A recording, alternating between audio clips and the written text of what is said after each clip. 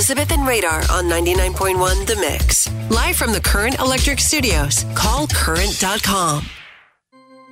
Lakefront Brewery wants you to celebrate love with lager. It's what you need to know on the go. Reservations are now open for Lakefront's popular Valentine's Day wedding ceremonies and vow renewals, which is what I did last year with my wife. It's so fun. Radar did this, and Radar, this was kind of fun for you and your wife because you've been married about 30 years. Yeah, we want to do a vow renewal. Rekindle the flame, do something romantic. It's really fun when you head down there and you see there are couples like we were, doing the vow renewal, but then there's also couples getting married. There's wedding dresses, there's whole bridal parties, and then there's also the people who are like, we're just out here, got a couple family members, and we just want to get married today. Cool. When you did the vow renewal, how long did it take? And did you sign up far in advance? Yeah, it was just a couple weeks before Valentine's Day where the cutoff is. So I signed up right away last year, like right in January. Got it all set up. And again, this has just been announced by Lakefront, so you can go to their website, lakefrontbrewery.com. But it take like 30 minutes, an hour? What is it? It takes like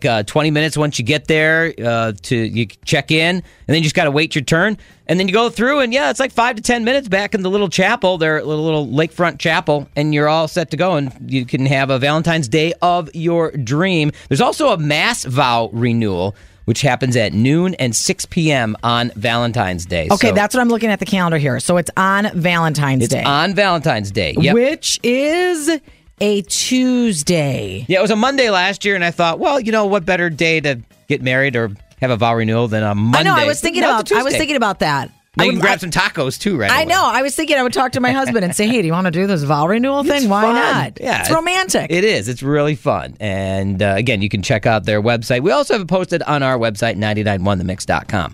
Something else you need to know on the go. Tonight, you could be a billionaire. Nobody had the winning numbers on Friday night from the Mega Millions drawing.